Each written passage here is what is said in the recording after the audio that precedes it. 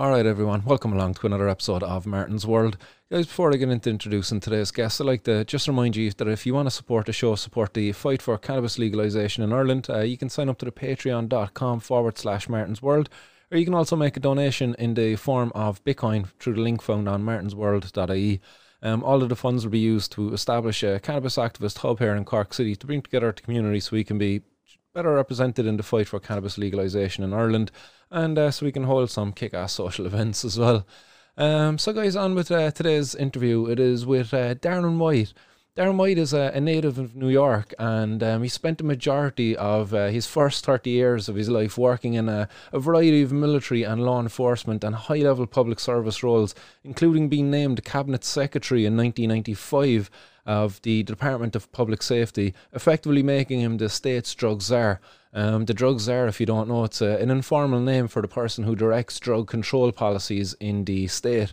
He was also a two-term Bernalillo County Sheriff in the city of Albuquerque, and he was also the Albuquerque Public Safety Director, and after all of that then he's now a medical cannabis producer.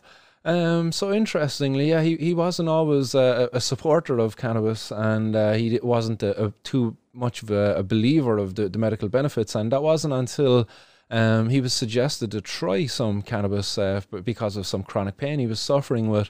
Chronic pain to do with injuries, because he used to be jumping out of airplanes back in 1985 with the military paratroopers, and an injury made him have to retire early then. But it wasn't until about 2014, I think he said, 2015, when a friend said to try some medical cannabis to treat his back pain. And he was kind of blown away by it, so blown away that he started his own medical cannabis company. In January 2016, Pure Life, which is his medical cannabis company, began their efforts with a small 3,000 square foot facility. And I believe now they have over 60,000 square feet, I believe, for growing cannabis. So they've really grown. Pardon the pun. So guys, on with the interview anyway. I'll give you Darren White. Enjoy, guys. Darren White, welcome along to Martin's World podcast. It's a pleasure to have you on the show. You've got quite a past there, starting off with the airborne, the 82nd Airborne Regiment, and you kind of went on to be a police officer then afterwards on the beat, to be a sergeant, and later on in life a sheriff.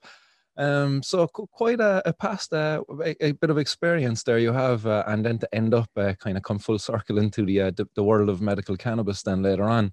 But do tell me a little bit about your early beginnings there, and how does it that you went into the world of being a police officer? Yeah, well, actually, I grew up just outside of New York City, and I was a pretty good baseball player, actually.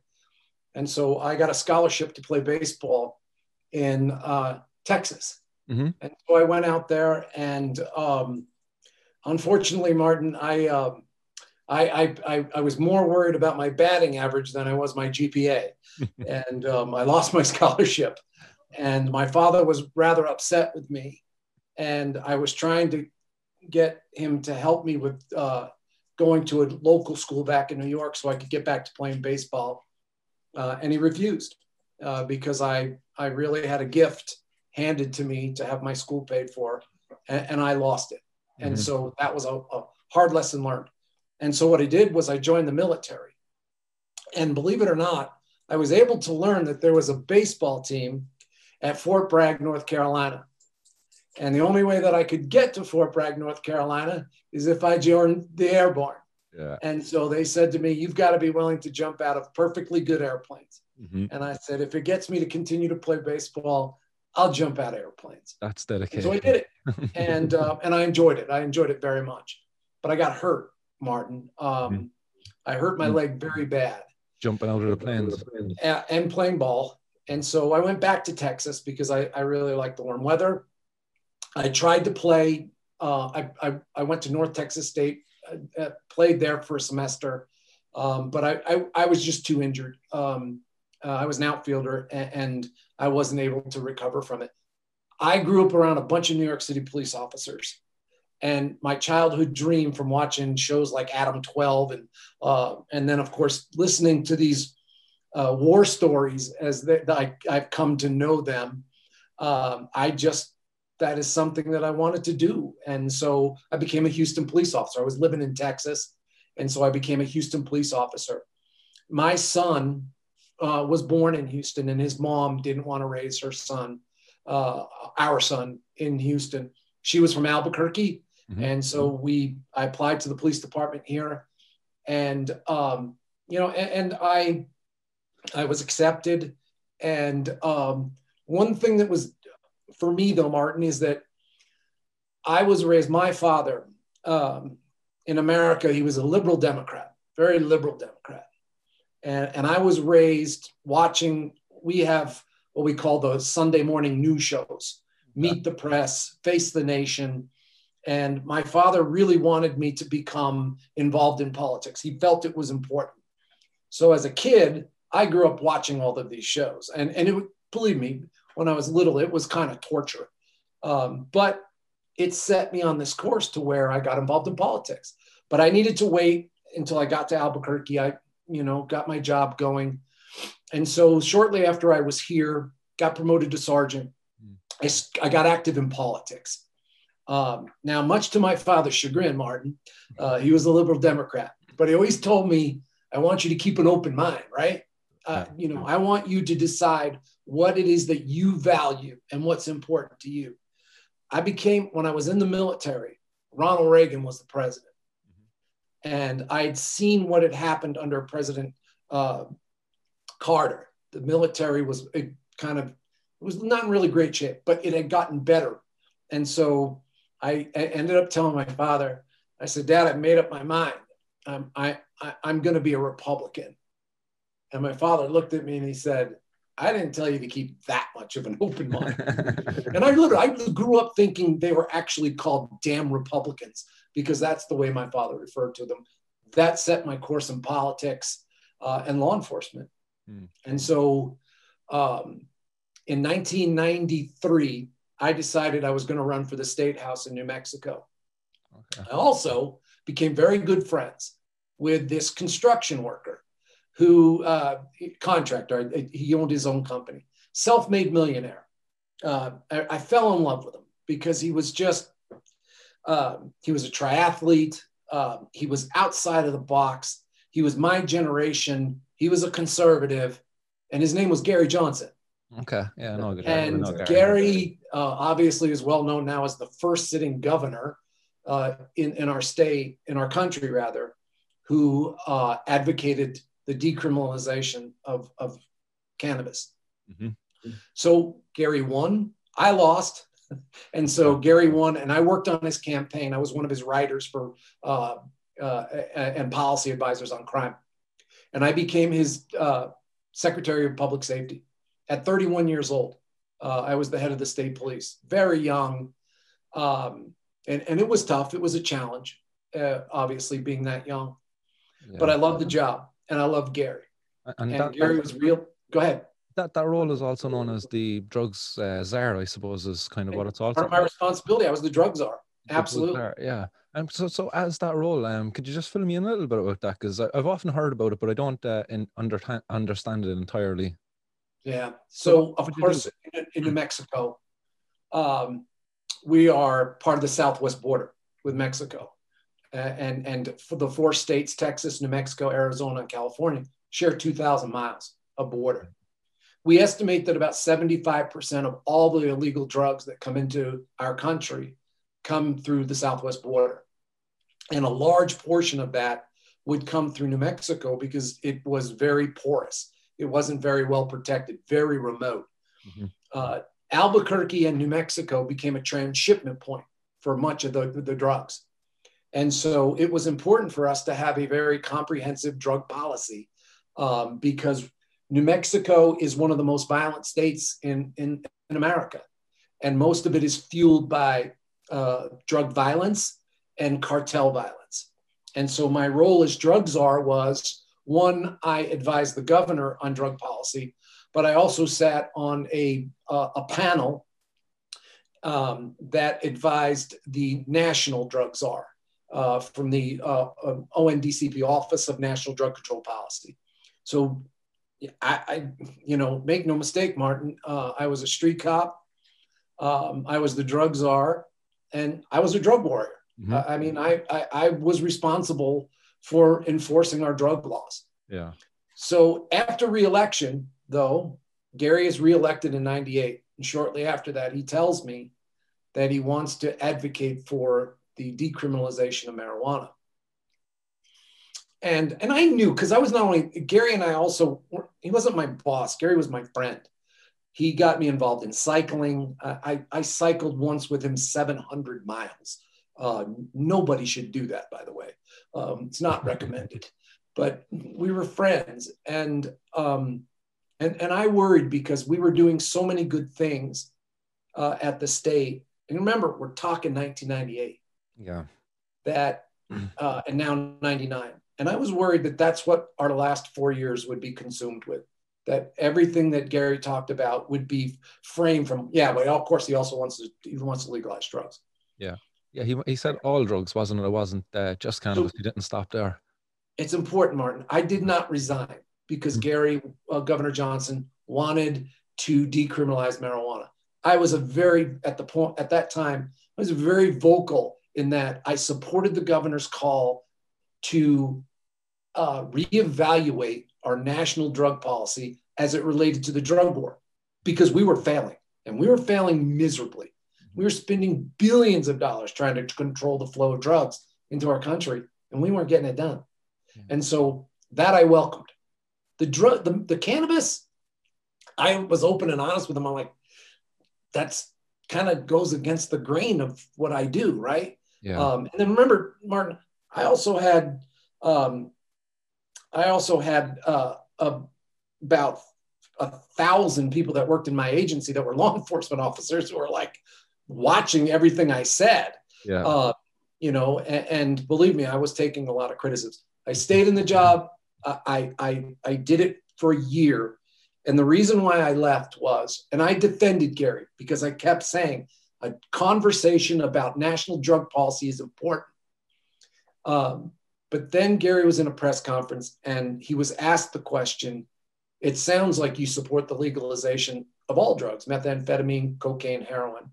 And God bless him, because he's one of the most honest people I ever met. He went, yeah, I do. And then I felt like I couldn't stand by his side. And so it was only fair that I stepped aside. Because I of the stigma and all of that. I just couldn't do it anymore. And at that point, everything we were trying to talk about, it actually came true. It was always, but first of all, of course, Gary just wants to legalize drugs. And so I left. And I actually became a news reporter for 2 years. I became a crime reporter. Go figure. But I did it for 2 years, and I enjoyed it for our one of our affiliates here. And I learned a lot about public relations. I learned a lot about how to deal with the media. I got a very good glimpse of what it was like to be behind the microphone, asking the questions. Set me up I ran for sheriff, and I won very easily, probably also because I was on TV every night.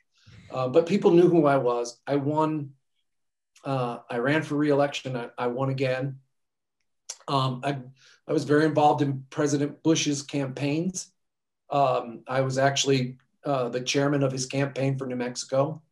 I ran for Congress in 1998 because I felt the time was right. Martin, in politics, timing is everything. Yeah. And I'm also a political consultant. I do political consulting, so I should have known better. I might be back in touch with yourself for some information. I've thrown my hat into the arena here recently for the Irish Dáil. I had a run as an independent here in Cork City, and I actually topped the poll out of the independents that year, and it was my first outing. I got 291 votes, which was the best out of 5 independents running. So I was very happy. And you need to do it again. Oh, I would certainly do it again. Yeah. And I ran on actually the policy of decriminalizing all drug users and taking a health-led approach to the drug problem, because we kind of have issues here in Ireland, as I don't know if you're aware of it, but there's raids going on day in, day out. And the most recent one there in Cork City, there was 12 million euro worth of cocaine, over 100 kilos of cocaine found on a shipment coming in. And it's just an endless kind of supply. I don't know. You've seen it yourself, I suppose, over the years that Yeah, it's just raid after raid after raid, and it's just like we're did, not did you stopping. ever did you ever ask yourself, I suppose, when you were doing it, is like, when is this going to end? When are the drug dealers going to run out of drugs for us to be going busting? Like, They're not. yeah, You that, know, I will tell you that one of the things when I was a street cop, Martin, you know, we always said that, you know, we really had decriminalized Mhm. cannabis for the most part. Because Okay. I know even for myself, I would stop kids all the time, you know, and it's, you'd walk up to the car and I mean, this is literally like a Cheech and Chong movie, right? And you're like, what are you guys doing? Nothing, really? Nice try. You'd make them dump it out. You know, it's like, I didn't care. And I Mhm. also didn't want to take some kid that was 16, 17 years old and charge him with, you know, a small possession. And I also worked in very busy areas. I always liked that as well. But for many police officers, especially street cops, um, a lot of them would already decriminalize it. They make them dump it out. And I know that that still happens today. But, you know, Martin, what I've realized over the past decade, we change, right? I mean, we do. I was you know, for many many years, I was opposed to gay marriage. Um, I, why? I mean, why did I care? I Yeah. mean, you know, but I just felt like, you know, I'm a conservative, and you know, and then after a while, I thought about it, I'm like, oh, why should I tell two people who are in love with each other whether they should have, is it really the government's role to say that you love each other and because of that we give you a piece of paper?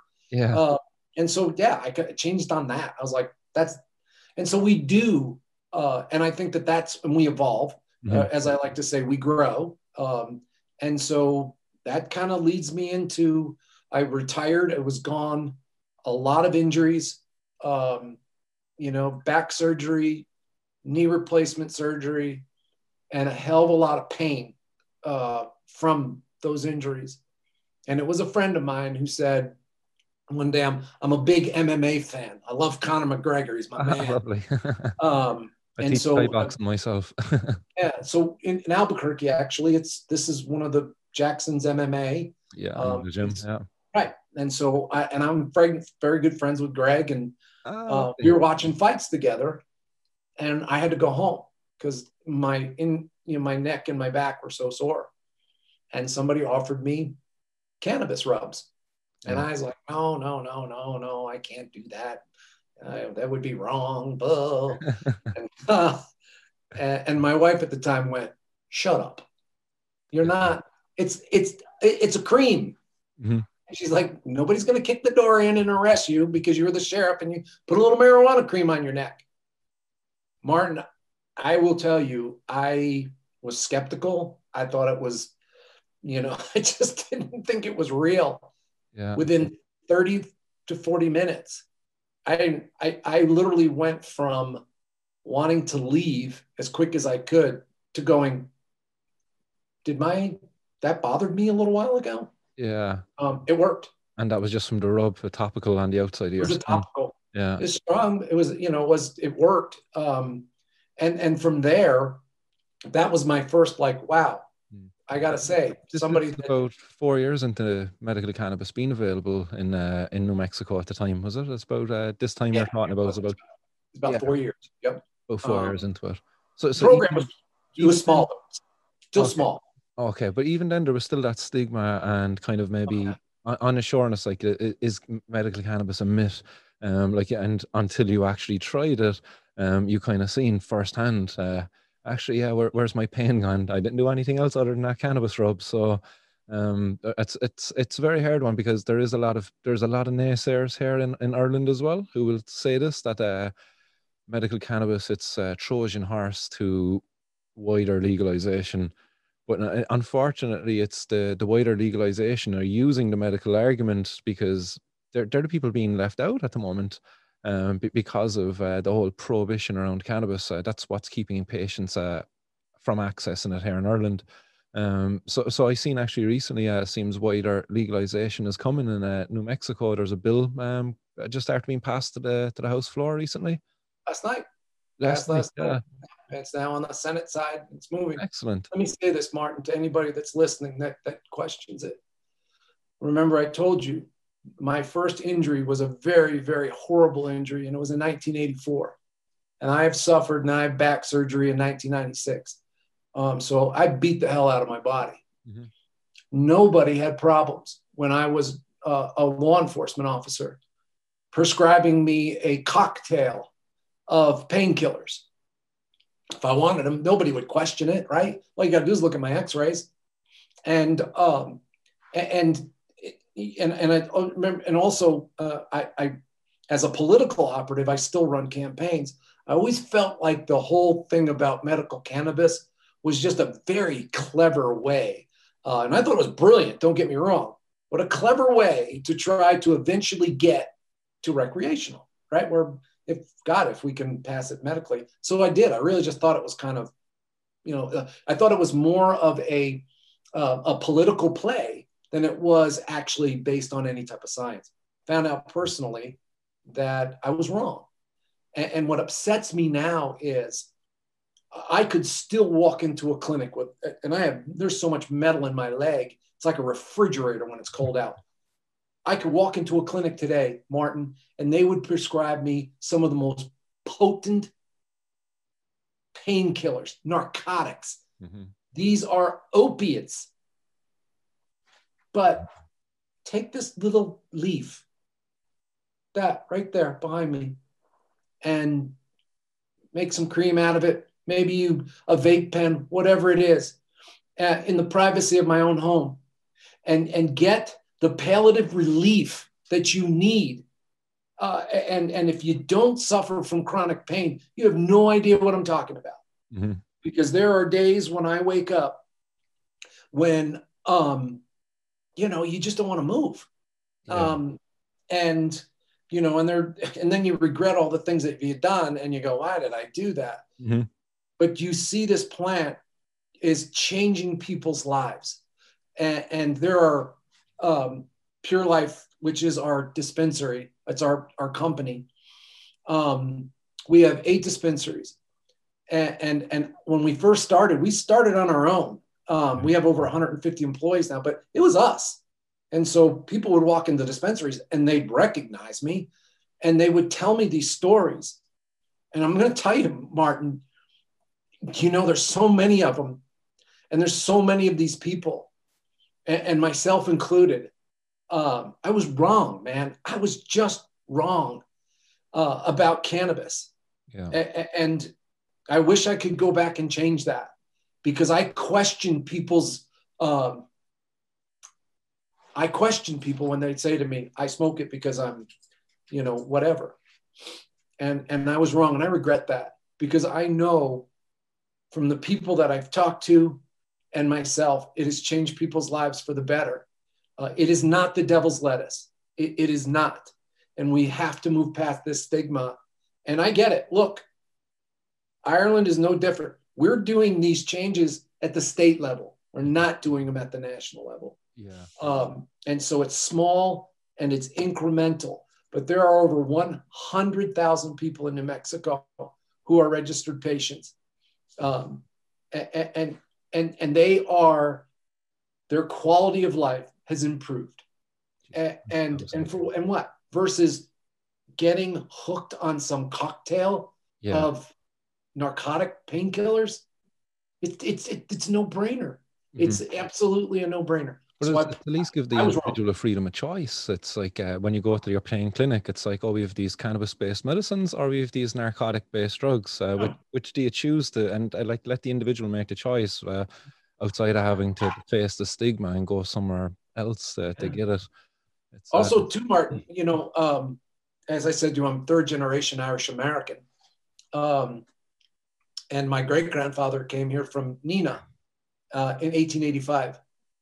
And my grandfather was a professional prize fighter in Niagara Falls and very successful. Okay. And he started fighting in 1919. And shortly after that, in the United States, was Prohibition. And my grandfather took his earnings and parlayed them into a rather lucrative bootlegging operation.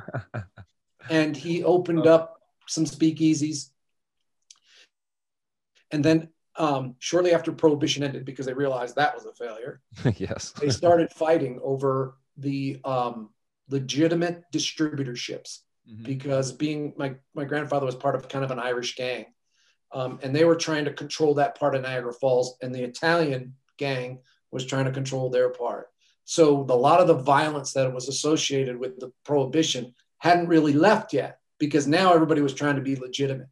And in October of 1934, my grandfather was murdered, and he was murdered as a byproduct of Prohibition. Had it never happened, my grandfather would have lived, hopefully, a long life. And so I always say that my family, my father, who was 10 at the time, he had to move. It became a very bad thing. And so, I always say that I'm a product of a crime scene. Okay. Because had my father not moved away, he never would have met my mother. And so I understand firsthand as well, not just from a social perspective, but I also get it from the violence. And believe me, being in law enforcement as long as I was, I have seen things that people shouldn't see. And for what? For a plant. Yeah. I mean, that's something I bring up here. I do a little 420 news. I kind of cover the ongoings of the daily kind of drug raids and stuff of our Gardaí here in Ireland. And I bring it up every time that at any moment our Gardaí could enter the wrong house where the wrong person is there armed with a gun. And we could be talking about a guard losing his life over a little bit of cocaine or a little bit of plant even, whatever the drug might be. It's just why are we doing this to our people are out there? Because like even yourself, when you put on the badge, the uniform, you wanted to go out there and make your community safer. But unfortunately, actually, by enforcing Prohibition, you're kind of being counterproductive to that aim. Yeah. And one of the things that we've also done is, we are under this impression that a jail cell is capable of shaking someone's addiction. And I'm not talking about cannabis, because people don't get addicted to cannabis, but on the stronger drugs, the stronger narcotics. We've always operated, well, we'll just lock them up, and then they'll see the error of their ways. And first of all, they get as much of the drugs in jail as they do on the streets. And so basically what we were doing, I refer to it as turnstile justice. We kick them into the system, don't give them any treatment whatsoever, a means to shake that addiction, put them back on the streets, and then go, how come they're back in jail? Well, because it's designed to fail. And so, and also you give somebody the opportunity to make their life better. And we can do that with treatment. And it doesn't mean that at some point you don't hold somebody accountable. It just means that, and again, we need to move away from that structure. We do, but it's not going to change in America that much. But we had better start investing in treatment for folks who get in trouble, because people are still going to get in trouble, obviously. And most of it has a nexus to drug abuse. And so that is one thing I've also become very outspoken about, is ensuring that as we go forward, people who do find themselves before a judge, that there is efficient, effective treatment available, so that they can get their lives cleaned up and become functioning members of society. Mm-hmm. And we just do not do that. No, we definitely don't. I think Portugal has made the best effort in Europe so far, where they kind of make, when you get caught with drugs, they put you into the health diversion program rather than actually going even in front of a judge. It's a kind of a health tribunal, and they determine then whether you need intervention because of your drug use. So it's a nice, it's a much more actual true health-led approach there. You're taking the individual into consideration. They're actually meeting them, talking with them. And at that point, they can determine how best to help them.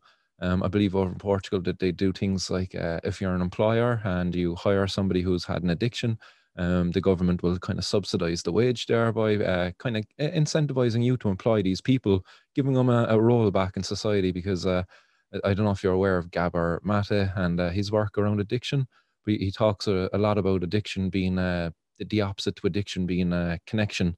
That these people who are addicted actually they're just really absent of connection, connection, community, friends, family, um, Absolutely. and we punish them then because of that, unfortunately.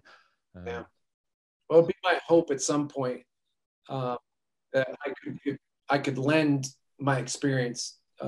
As I said, it's my ancestral home. mhm. I'm very people that know me know everyone knows I'm Irish because I talk about it all the time, and I'm very proud of it. And so I would love to be able to lend my support and then also lend my experience. As somebody, as I said, I was a drug warrior. Mm. I remember one time we were talking early on, years ago, probably 25 years ago, the whole debate came up about harm reduction Mhm. and providing people with clean needles. And I remember at one point I was like, well, then, why don't we just provide serial killers with guns? And when I was having a conversation with somebody about it, Yeah. I think back about that now, and it's like, what where did that even come from? Yeah. But again, you're indoctrinated in a system, right? Yeah. I was, this is what I did, Yeah. and I dedicated my life to it. But now I realize now it's like, my God, that makes all the sense in the world. Mhm. That it truly is, and that's what we should be. We should be talking about harm reduction, Yeah. as it relates to drugs, and just as you said, I think it's very, very important. There's nobody that I know of that's addicted to drugs that would think for a second that this is how I want to continue. They want that opportunity. They want the tools to be able to rid themselves of that. But as we also know, it's incredibly difficult. I'll share an experience with you, Martin. Yeah. We have Narcan here, Oh, and we've had it for yeah. a while. And I had been on many calls where the person was probably clinically dead. And the paramedics would hit them with the Narcan. And probably within minutes, if not seconds, of saving their life. And the person would wake up and literally want to fight us Mhm. because we destroyed their high. Yeah. And even when you tell them that you were pretty much dead when we got here, they were upset because the Narcan obviously reversed the effects. That's right. Yeah. And that was the other thing that made me think about it as well. It's like, wow, I mean, you basically saved this person's life, but that high is so important to them. They're upset that they didn't get to experience all of their hit or whatever it was. And it just made me think about it. I used to sit there and walk away going, wow, Yeah. okay. Well, you've But effectively. now it's because it's the addiction. Yeah. It takes over their life. But definitely, I think a lot of these people they like that dissociatedness. That they're a lot of them, I suppose. What we're talking about here, down to the depths where they're injecting kind of and being found in overdose conditions. These people are trying to escape something that they don't want to be faced with reality.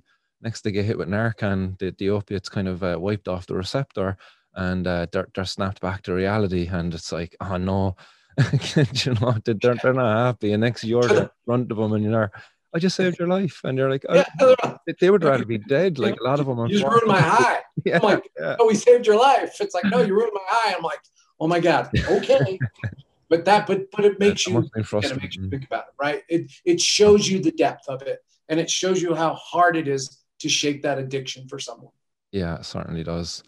Yeah, it's unfortunate that still to this day, even after all these years of having this war on drugs going on, these people still are treated in this way. They're still out there getting their drugs off of drug dealers who are violating them, taking advantage of them, and they're injecting on streets, corners. And we've had a debate here in Ireland going on around supervised drug injection centres, and they were supposed to have one established in Dublin in 2019.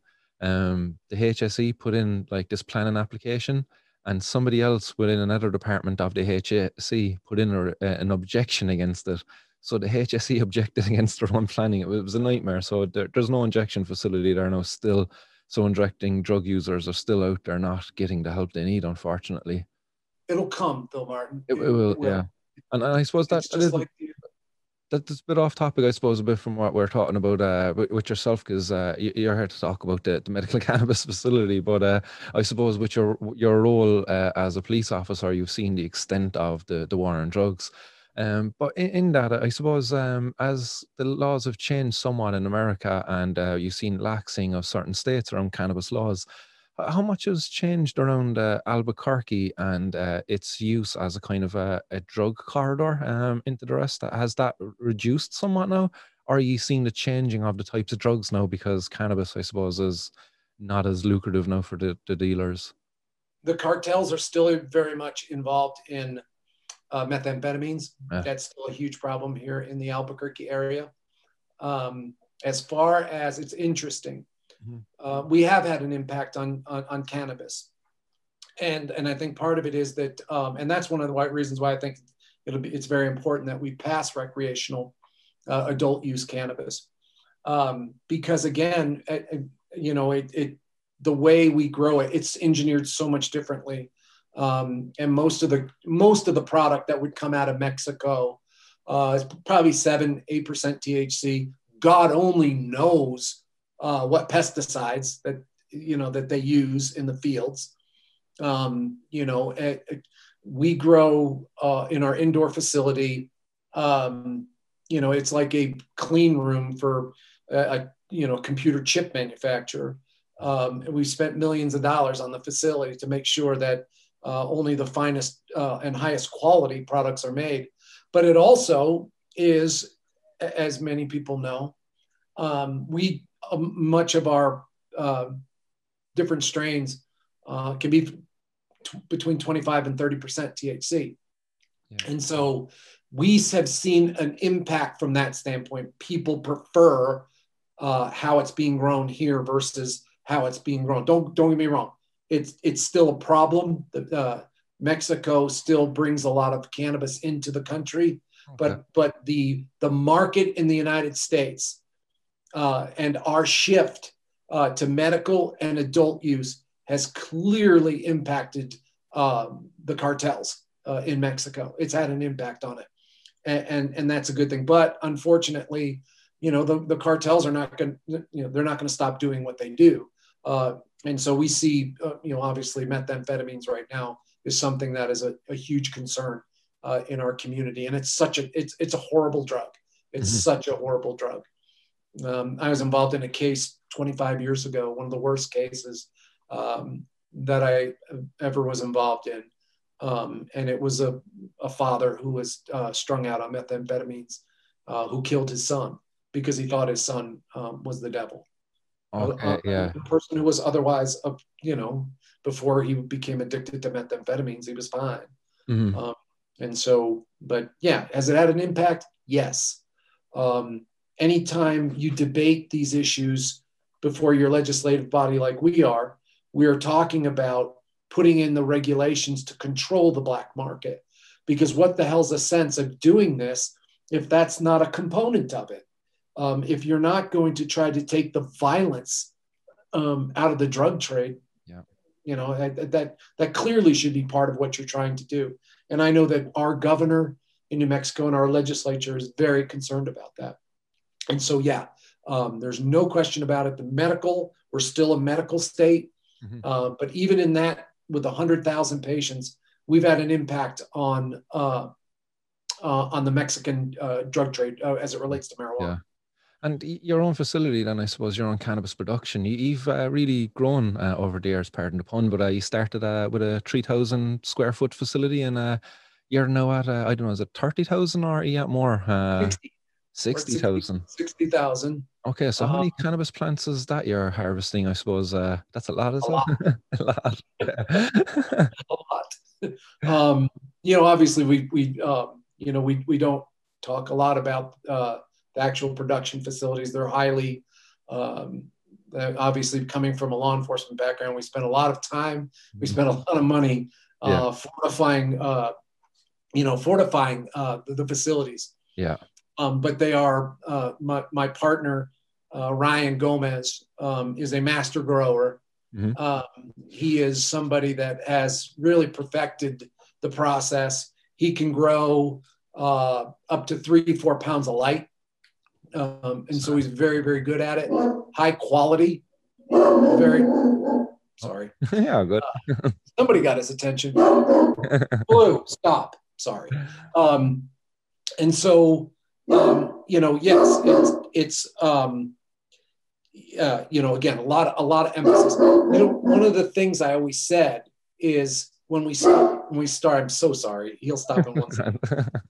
He just had to be part of the show, right? Yeah, that's it. Blue, come here. Get over here and stop. You're actually not being a nuisance. One of the things that I said is that when you look at the criminal element, right, there's two things that many criminals want. They want drugs and they want money. Well, we have both. And so it made us at higher risk.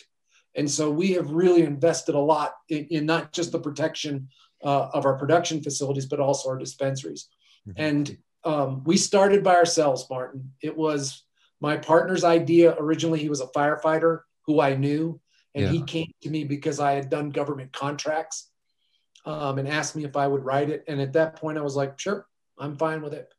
And we've been very successful. As I said, we have 8 dispensaries. I remember the first day we opened, it was my son, who's also a partner of mine. We opened our first store, and we did in America, we did $300 that day. And after the day was over, we looked at each other and we went, today was a good day. Yeah. Somebody came in the store.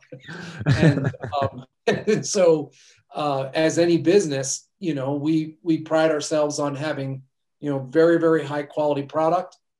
We put a lot of time and effort to make sure that we're growing just superior quality. And then as far as our dispensaries, we're very proud of the fact that we have a reputation of having some of the nicest employees. And look, it's for a lot of people, they're coming in for the first time in their life and they're saying, I want to try something different. I don't want to take painkillers anymore. Walk me through this process. And it really takes a lot of care and compassion and patience. Yeah. Because again, maybe you very much understand all of the aspects of medical cannabis, whether it's indica or sativa, what you're using it for. They're not. The other thing that we also have learned is that for many people, they experimented or didn't experiment, they just used it 40 years ago. And as I said, 40 years ago, cannabis was about 7% THC. So we remind and caution our patients that cannabis at 25%, the old days of passing around a pre-roll and everybody just keep passing it around and passing it around, that day is gone. Because if you just keep passing around 25 to 30% THC, you're going to find yourself in the bubble real quick. Yeah. And so, well, if it's your first time, and if you haven't the tolerance up there. And so that's the other part of the caution that we give. Yeah, that's interesting. So if somebody was to come into you, they haven't tried cannabis, I suppose, before at all, that they're completely new to it. What kind of products would you have there for, say, somebody who's looking to deal with some sort of a chronic pain issue, say if they have a back pain, let's say? What would you be? I would say, like, again, if it's me, I use my own experience. I'm more of an indica person. Yeah. I'm pretty high strung to begin with. And so I don't want that kind of that lift that you can receive from a sativa. Yeah. And I use it, and I obviously for sleep, that's probably the biggest thing is that, people, the hardest thing for people with chronic pain is is sleep. Yeah. And so indica, there are people obviously that during the day, if they're looking for pain relief, we talk about sativas. The other thing that's really important as well and it's been in my experience, is using the edibles. Mm-hmm. It's almost like a time release. Yeah. And it's a little bit slower, and it's a little more gradual. And so that is important for people, again, that maybe haven't used it or never used it. It comes on a little bit slower. It lasts a little bit longer. And so those are all the things that we educate our patients about. We give them booklets. We have full color brochures on, what it is you are dealing with, what is the specific condition you're dealing with. For New Mexico, it's primarily PTSD and chronic pain. Those over 50% of all of our patients are either one of the two. Okay, yeah, that's interesting. All right, I've seen a lot of studies out there looking at cannabis for PTSD, and despite what some of the addiction specialists might say here, that cannabis will make you suicidal and depressed, actually, what the people with the PTSD finds, no, actually, I like a bit of cannabis and to walk out in nature and to refine myself in life again. And I do a radio show here. I host a radio show from 1 to 3. And it's political talk. And so I brought up, everybody knows what I do. But occasionally I get the callers that, it's just like you said, oh my God, they're going to be robbing banks before you know it. Zombies walking down. But see, that's the old reefer madness mentality. Yeah.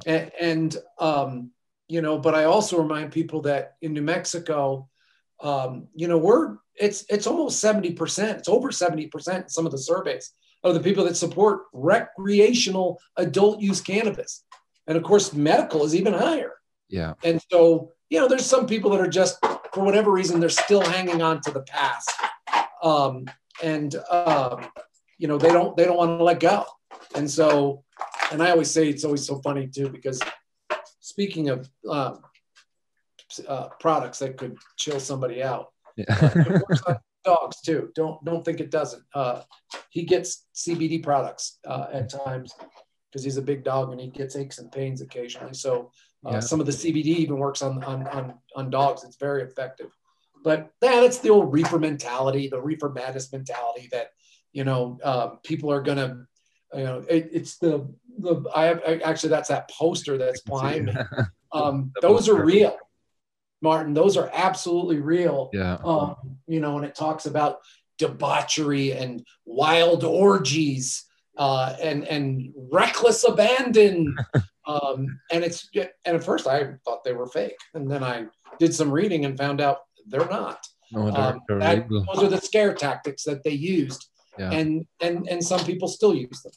Yeah, I done an honours degree here in Ireland in herbal science, and I pretty much tried to focus on cannabis. Every opportunity I got to do a self-guided project, it was cannabis, pharmacology of cannabis, history of cannabis, everything cannabis, and I kind of got a bit ridiculed for it.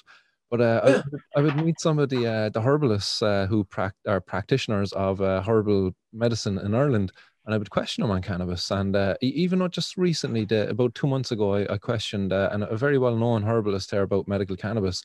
And she turned around and was like, but there's much better plants for me to be dealing with. I don't want to talk about cannabis at all.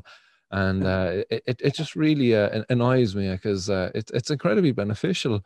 And these people are probably the most well-equipped to be talking about herbal medicines and stuff here in Ireland. But unfortunately, it's people like myself.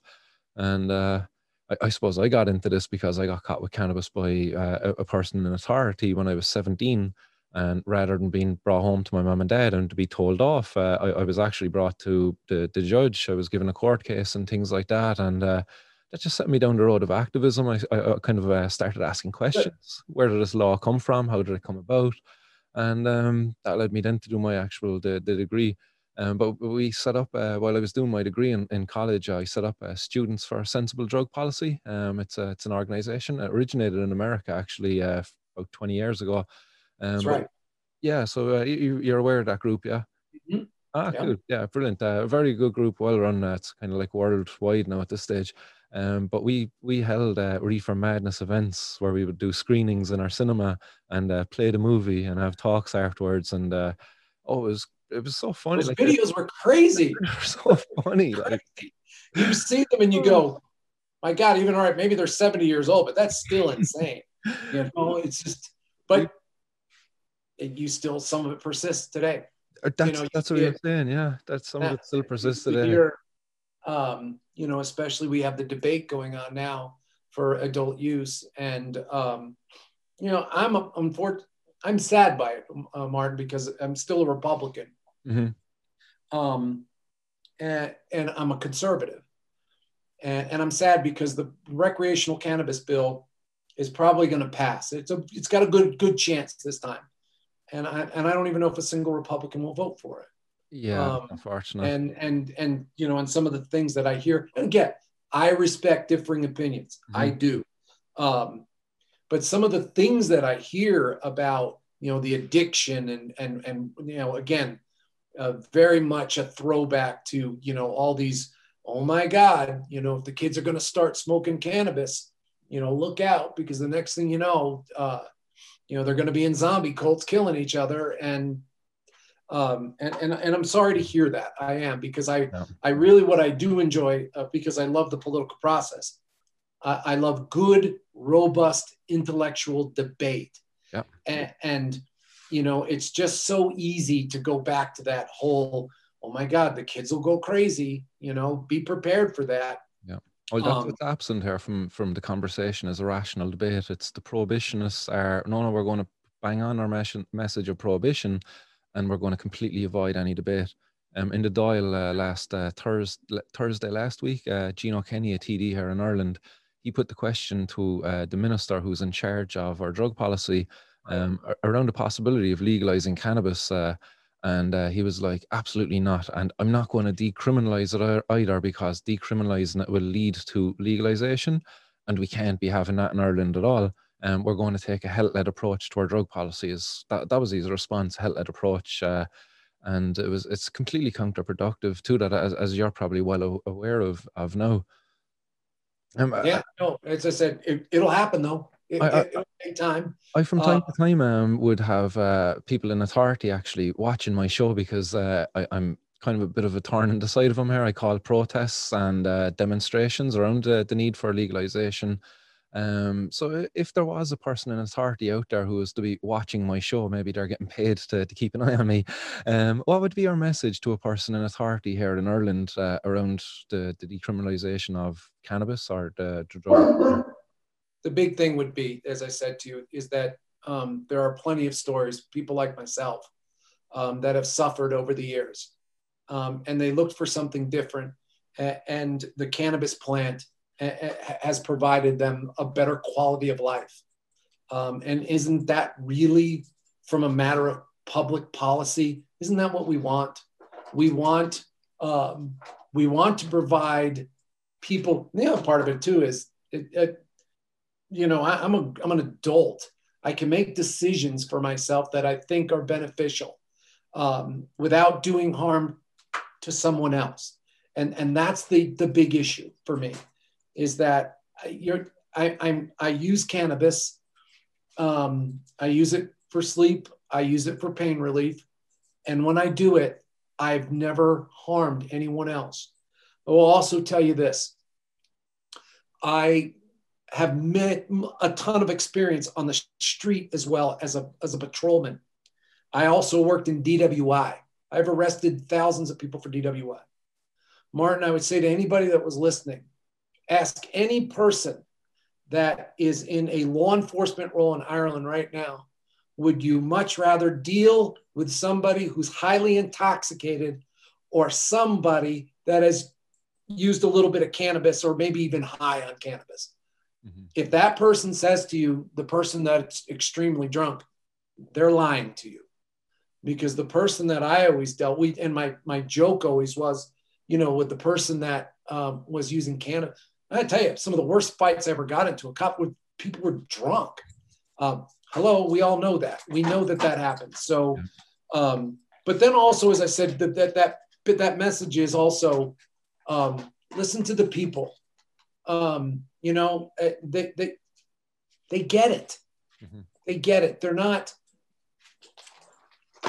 They will be so surprised, as I was, of how many of my friends smoked cannabis, but never wanted to tell me until I was sitting at a dispensary selling it. Yeah. And they started walking in And I went, smoke cannabis? And I was like, well, we're never going to tell you, Darren. You're a cop. In fact, you're the sheriff. And they're like, yeah, I've been smoking it for years. And so they would be surprised, no matter who they are and what position of authority they're in, how many people around them tonight are high. Yeah. And they're doing okay. And they're not hurting anyone. Mm-hmm. So I would hope that they would understand that. That it's not, it is not what they think it is. It's just not. And I suppose you've already said on the show that if you had your time over again, knowing what you know now, you would have done things so much more differently, I suppose, in your role. Even though you said actually you were probably one of the nicer cops, kind of just allowing the kids an opportunity to dump out their cannabis and be afforded that chance to kind of change their ways. Maybe if I was afforded that opportunity back then, I wouldn't have reacted as I did. Drug courts help. I mean, drug courts are important. It's a good start. A very, very good start. But, and I always go back to, as I said, I know I was on both sides of it. You make no question about it. I was the drug czar for the state. I was involved in national programs that dealt with narcotics interdiction. And I was the biggest skeptic there could possibly be.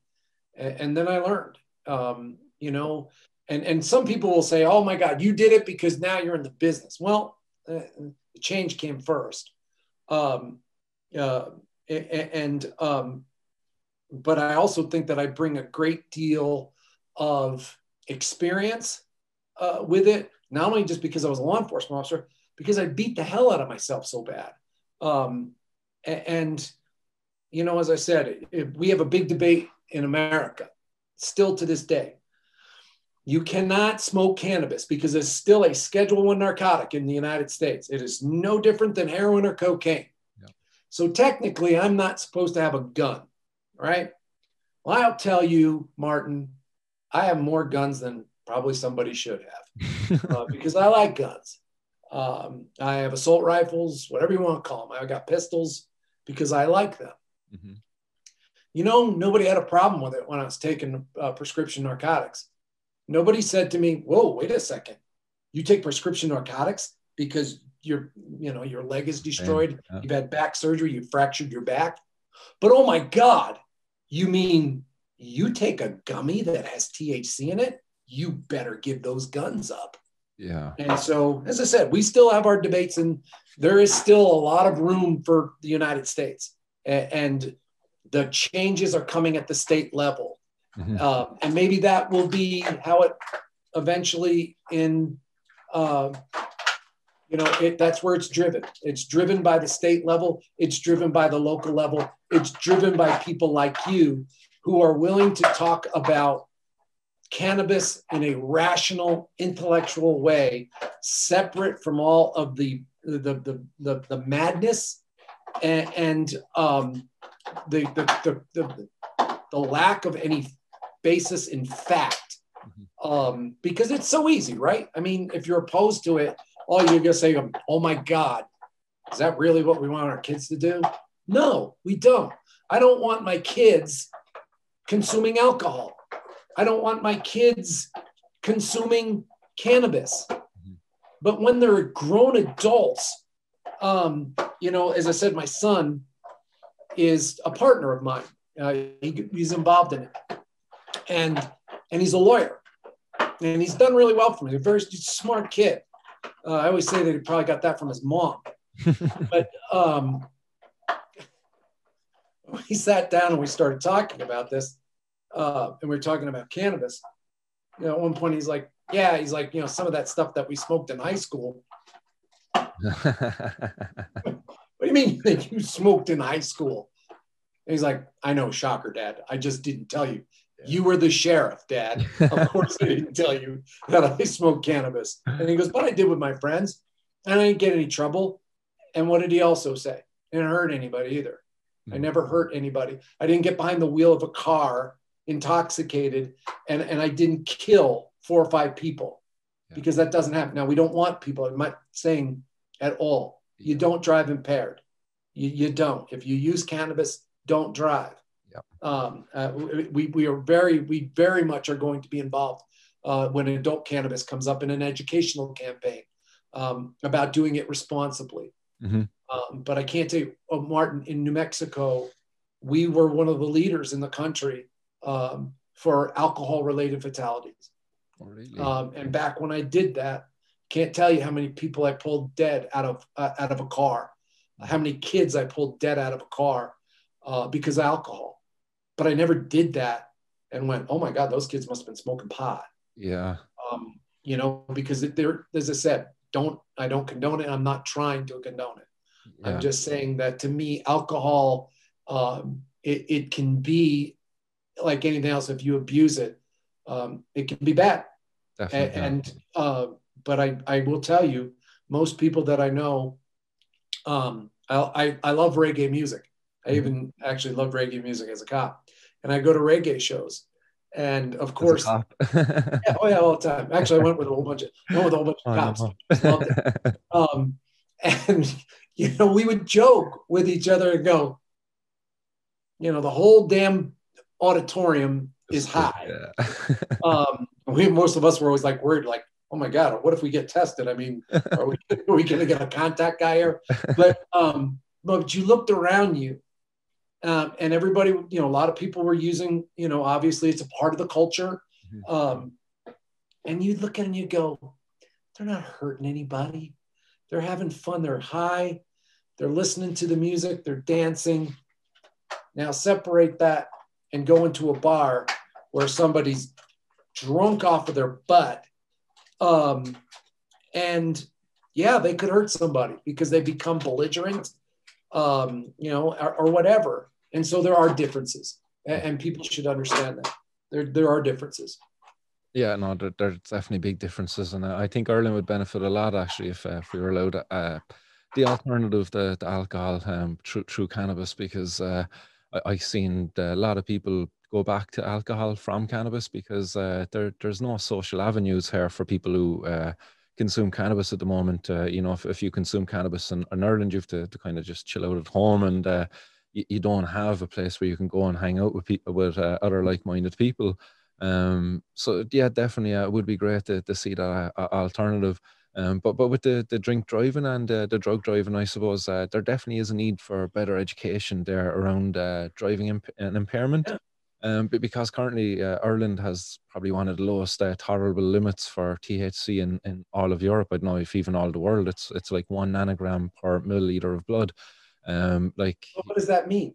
It's if you were smoking next to me and I breathe in just a little bit, I would have too much THC in my system, and I wouldn't even ever need to be high. And our laws actually here differentiate that. If I have it in my system, then I could get up to 2 years. But if I have we're trying to figure that out, Martin. Yeah, but if I have it in my system, I get asked about because we don't have. There's a presumptive level for alcohol in driving. In New Mexico, it's 0.08%. And you're presumed to be intoxicated if you're at that level. Yeah. And that is the challenge for cannabis. There's no question, because we don't, in fairness, and I've testified to this, if somebody uses cannabis, I used cannabis last night to sleep, and I wake up in the morning, I'm fine. Yep. I mean, I slept and I'm fine. But I'm still going to have that cannabis in my system. If something happened and I got into a car accident and blood was drawn from me, yeah, I'm still, it's in my system. Yeah. But am I impaired? And that's what we don't know yet. We do not have enough empirical data like we do with alcohol. And even though you can argue, the presumptive levels even for alcohol used to be higher. And everybody knows that for women, it's different. And so, but we've got to do a lot of, we need to do more study on that so that we can figure that out. So that somebody that maybe used cannabis 4 or 5 days ago, and they have it in their system, and that was detected, that doesn't mean that they are impaired. And that's the important part of it. And we haven't done that yet. We haven't done it in the United States, and we sure as hell haven't done it in New Mexico. Okay, yeah, you don't use roadside impairment. It's you use the breathalyzer, I suppose, or the drug test For alcohol, for alcohol. yes, we do have what we can call, they're called drug recognition experts, Hmm. and they try to, um, again, a lot of those cases are lost Oh, really? because the attorneys can argue just what I said to you. Yeah, they smoked cannabis a week ago. Were Yeah, they impaired by that? No, it's in their system because it could be in their system for up to 2 weeks. yeah. And so, yeah, we're still working on that. Hasn't been resolved. But the other thing that we also say is if we are using cannabis as responsible adults, Yeah, we don't put ourselves in those positions to where something like that could happen. And yeah. we educate, as I said, even with our medical cannabis, we educate people all the time, Mm. not just heavy equipment. Don't go. You don't use cannabis and decide to Mm. go out to the shooting range. And you know really what it is? It's common sense. Yeah, Common sense. that's true too. And I suppose just on the topic of education, you talked a lot about educating the consumers and stuff, but you mentioned you've 150 staff. You mentioned a master grower, but what are kind of roles would be filled within that staff, and what kind of education would come with that, then, or maybe training programs for those different roles? Yeah, it's a great question because obviously for years, uh, the program started, and we refer to them as prohibition growers. Okay. And so we got a lot of people that came in and said, "I've been growing for a few years," Yeah. and so you understand what they said. And so yeah, we hired them. Of course we did. We do have some regulations in New Mexico.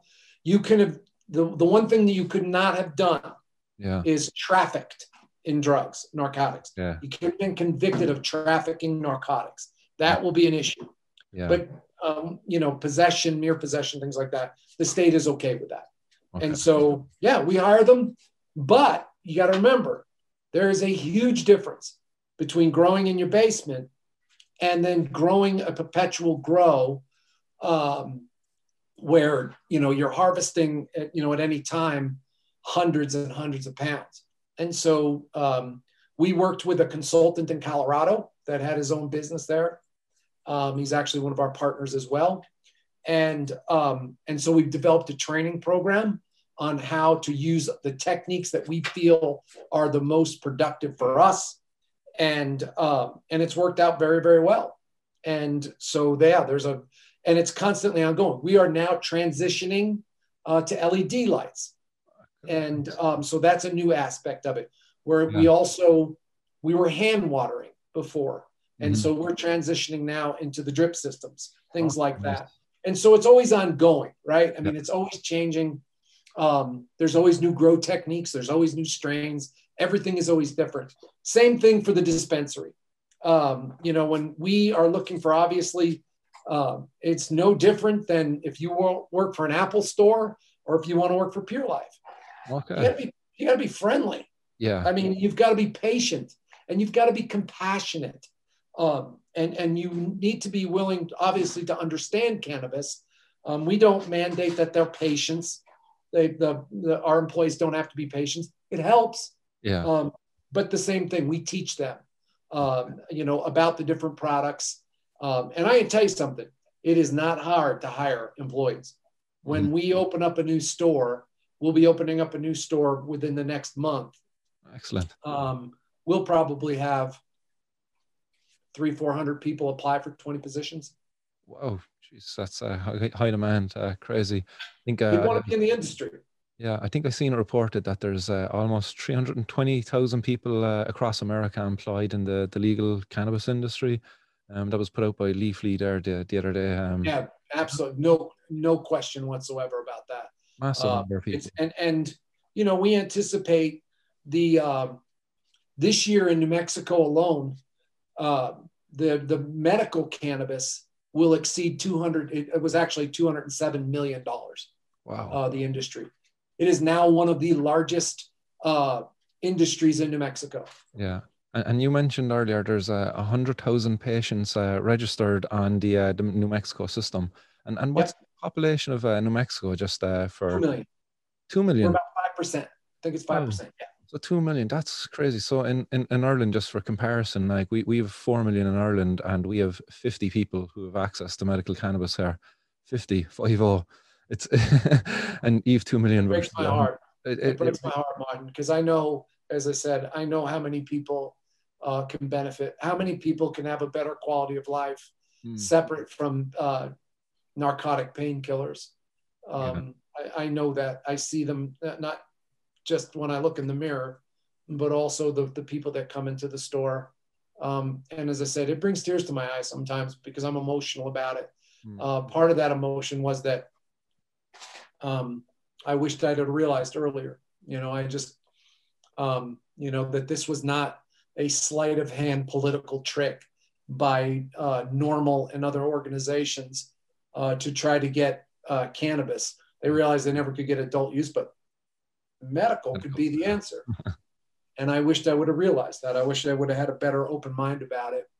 Um, and as I said, I do now. And I wish that for Ireland. As I said, I am somebody that, I have a deep sense of connection to Ireland. And it's something I'm very proud of. And anything that I can do personally by sharing my experience with you and others, whether that means testifying, I'd be willing to do that. Because again, it's not just a person that comes from the perspective of law enforcement, but also political. I get it. There's a lot of people that it's hard for us. We become so entrenched in our beliefs, and we think that it's a sign of weakness if we should ever say, "Well, I'm against cannabis," and then go, "Well, now I'm not." That's somehow a reflection of weakness on your part. Well, we should all change. We should all be willing to recognize, like the people in New Mexico 20 years ago, half of the people in this state didn't agree with medical cannabis, let alone recreational. Now it's 70. Um, and, and so you'll get there, man. You'll Yeah. get there. Well, And I hope and I pray I do, because I understand, and it's not just the people with the chronic pain and the PTSD. It's those children who suffer from those seizures. There's so much good that comes from it. And it sure as hell outweighs anything that could be considered the bad from it. certainly. And regulate it and tax it. We're used to that. Mhm. We get it. Yeah, well, And I think once you get past that, I said, from your political leaders, it'll take some time working with them to understand that it's not a sign. As I said, I wished it didn't take me as long. I still meet with Gary, kind of coming full circle. I meet with Gary once in a while and he laughs at me and he says, if you only would have listened to me. And, I'm one of those people that says, not that I told you so, but Gary was right. Gary was absolutely right. He saw it. He recognized it for what it was. It was part of the libertarian blood in his DNA, yeah. which is something that is important to me now too. But I was indoctrinated as a cop, and it was just hard for me to move past that. Yeah, it would be tough to be not to be kind of indoctrinated by that stuff, really. Um, Yeah, and I suppose even given your kind of a lineage there with your grandfather, I suppose maybe there was kind of a knock-on effect there, maybe against kind of drugs in the family because of the murder of your grandfather, and to do with the feuding, I suppose, going on with the drugs trade, even though it would have been alcohol, but it's still a drugs trade. yeah. No, and I didn't even learn about my grandfather until after my father died. Okay, It hurt him so bad that, again, he was 10 years old. just He kept lost it his in. hero. Yeah, Um, and so I learned about it afterwards. And so you're right. Again, you recognize and you look back and it's hard to even imagine in America that we, at one point, you couldn't sell alcohol. Mhm. That's hard to even imagine. Yeah, imagine trying to do that today. You wouldn't get away with Exactly. it. But Mark, that's the point, though. There'll Yeah, be in 20 years, 30 years, we'll look back and go, what was all that? What was everybody yeah, so emotional about? And I just hope that, we and I say we because I believe those of us in the industry have a responsibility, not just for our communities as well. If you truly understand and know the benefit and the quality of life that people experience from this, then those of us in the industry, we have an obligation, I feel, and a moral responsibility to help other countries as well. And because again, it's not, the cannabis isn't any different here than it is in Ireland or anywhere else. It has incredible medicinal value to it. I know a lot of people that work very, very hard at their jobs, and they like to go home at night and they sometimes drink a glass of wine or maybe have a beer. And they do that to relax a little bit and unwind. yeah, And I think we'll get to that point where it's not looked at or frowned upon or looked at anything other different when somebody goes home and says, I'm going to have a gummy bear or I'm going to hit my vape pen or whatever it is, because I've worked hard. I'm a responsible person and I want to take it easy and relax. And we'll get there. We will. yeah, yeah. No, I think I definitely see time is coming here. While you have a bill that's going to be passed very soon in Mexico, Ireland has a bill going forward in June or July, and it's going to be a cannabis control and regulation bill. There's not much optimism there that it will be received very well, but I'm hoping I can kind of stir up a bit of momentum there within the community of kind of supporters, activists out there, and to get the line, the bill supported and get it across the line. But I suppose on the bill and your own facility, and I'm aware, sorry if I'm keeping you any longer than that You're I fine. could get you. But if Blue's okay too. brilliant, thanks, Blue, for hanging in there. If this bill is to be passed, what does that mean for yourselves? Because you were mentioning earlier that your facility, it's like very high end, almost like a clean room environment where they make computer chips and pharmaceuticals. But if recreational cannabis was to be voted in New Mexico, and you were to get into that market, then would that change the standards of your facilities have to be kept because then you wouldn't be producing what's seen as a medicine, or Yeah. Not the standards, not the standards, the you would techniques. yeah, the techniques, yeah. Because we would, again, we pride ourselves on the quality of the product. Mhm. And again, you're putting this in your body. Yeah, And so, yeah, we want to make sure that, we maintain those standards and those protocols that have been so successful for us. yeah, What will be different is we grow because we have a plant count under the medical program. And so we tend to grow very, very big plants. We use techniques, we give them more square footage, we yeah, give them more opportunity to grow. We use nutrients, they're called advanced nutrients. They're some of the best in the world, mhm. but they're very expensive. Yeah, I know. Uh, so what's that? I know. Yeah, they I've are. They're used very some of the expensive, advanced nutrient stuff. especially in a facility as big as ours. And I'm the person that writes the checks. Oh my God. And so yeah, but so what we would do is, and I'm not saying we'd give up advanced or anything, but we would go to a system where we grow those bigger giant monsters, probably to where we would do more sea of green, Okay. because obviously with adult use, we're going to see the demand increase exponentially. And so we have to take, and we'll grow. We'll be probably looking at other facilities, probably using some more outdoor greenhouses, and again also going to the drip system, things Yeah. like that. But giving each plant a smaller footprint Hmm. and flipping them more so that the perpetual grow is a lot more continuous. Very nice. So we're able to keep up. We have 1,715 plants that we're allowed to grow currently. And and as I said, that technique is, we grow them as big as we possibly can to make sure the yields help us.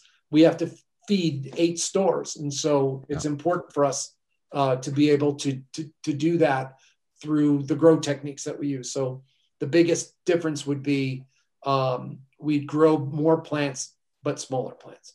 More but smaller. Okay, that would be interesting. And in terms of employees, then, if that bill was to pass, would you see maybe a doubling of your employee force there to meet that?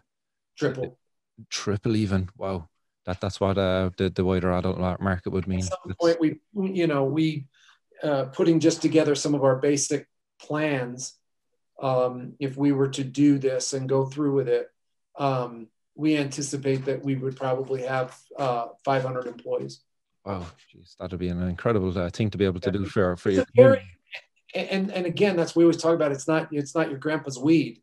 It's a very labor intensive process when you're doing it commercially. You just don't stick them in a room and turn the lights on for 18 hours a day and, poke and hope. We touch them every day. You bend them every day. We water them by hand. These things are so, I'm in shock sometimes when I hear the things that they do them because they're so temperamental. But yeah, as anybody knows, that grows, they're constantly bending them. They're constantly pruning them. We put hands on every one of our plants every single day, and sometimes numerous times a day. And so it's labor intensive. And we anticipate that obviously the number of grow employees will increase in our cultivation centers, but also our dispensaries as well. We have 8 dispensaries now. Our goal is to get to 20 within the next 18 months. 18 months. Wow. Well, that's a nice ambitious thing. It's a pretty rapid, build out. There's no question. Brilliant. Well, I don't have any more questions for you at the moment, Darren, and it's been an absolute pleasure to get to sit and chat with you. Do you have anything else you'd like to add in yourself? Keep anything? The faith, darling. Keep the faith. It's coming. Like I said, again, when we look at nationally, it is still a Schedule I narcotic, but the states were able to take the lead. And many in Congress in Washington now have recognized that the states have done it. They've done it responsibly, and they've done it well. And we also, as conservatives, right? I go back to my whole thing about being a Republican conservative. We believe in states' rights. And so I support the federal government whenever they do move forward and at least, make it Schedule II, that they allowed let the states' rights prevail. They were the ones that did this under the threat of prosecution. Many of the early in California, in Colorado, and some of the real pioneers. It was difficult. It was very difficult because the federal government just did not want anything to do with the states having, but then they kind of, after a while, they were like, the hell with it. And so my hope is that, we will do that way, but then also recognize it's activists like you, Martin, that, and people, everyday people, we are a representative form of government. And we are the way that things change. And you have to stay active, but you also have to do is educate. You have to educate people. You'd be surprised. I don't know what your public opinion surveys are, but it's changing because people, they recognize, like me again, sitting in that dispensary for the first time, watching law enforcement officers that I had worked with for years walk in and go, I guess, shut up, Darren. I just never told you. And so, but I respected that, again, because I realized why. I completely realized. And believe me, for law enforcement officers, the PTSD aspect of it, you can't stress that enough. As I said, we see things that people should not see. And unfortunately, that never leaves you. You know, even when I drive around Albuquerque to this day, Yeah. I'll drive by past places and I'll remember those horrible images. They're etched in your mind. Yeah.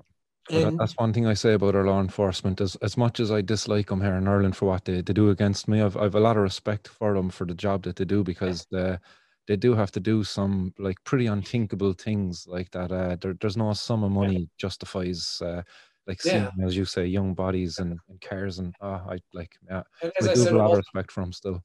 yeah, and as I said to Martin, I'd be willing to lend that hand in any way that I can. I would be willing to come there. I need to come at some point and visit Nina anyway, you know, my Mm. ancestral homeland. But I would be honored to be able to come and share my experiences, and hopefully, you know, as far as some of the law enforcement leaders and the political leaders, maybe ease some of their fears, so that they recognize it's not it's worked in America. It has absolutely worked in America, because at the end of the day, you know, we're responsible, and we're not going to do something. We'll do it right. Yeah. That's the thing. And we don't always need the government to hold our hand in everything that we do. And with that, I'll leave you with this. Blue is finally Oh, you asleep. passing on. He finally passed out. We talked the hours off him. Again, as I said, it's you know, Ireland is important to me. It's in my DNA. It'll always be in my DNA. And if I can share my experiences, I'd be honored to do that. Brilliant. Thanks again, Darren. And there you go, everyone. I hope you enjoyed that interview there with Darren White. It was great to have him on and to get to pick the brain of a man who used to be a sheriff. And yeah, now he's grown his own cannabis for patients all over the state of New Mexico. So fair play to Darren. Wish him the best of luck with Pure Life as New Mexico now looks to legalise cannabis for wider adult use. So no doubt his company will continue to grow. Hey. So guys, as I said, look, I hope you enjoyed that, and if you want to support the show, support the fight for cannabis legalisation in Ireland, don't forget you can sign up to the patreon.com/Martin's World, or you can also make a donation in the form of Bitcoin through a link found on martinsworld.ie. So guys, until next time, keep her lit and stay blazed. Much love. Peace.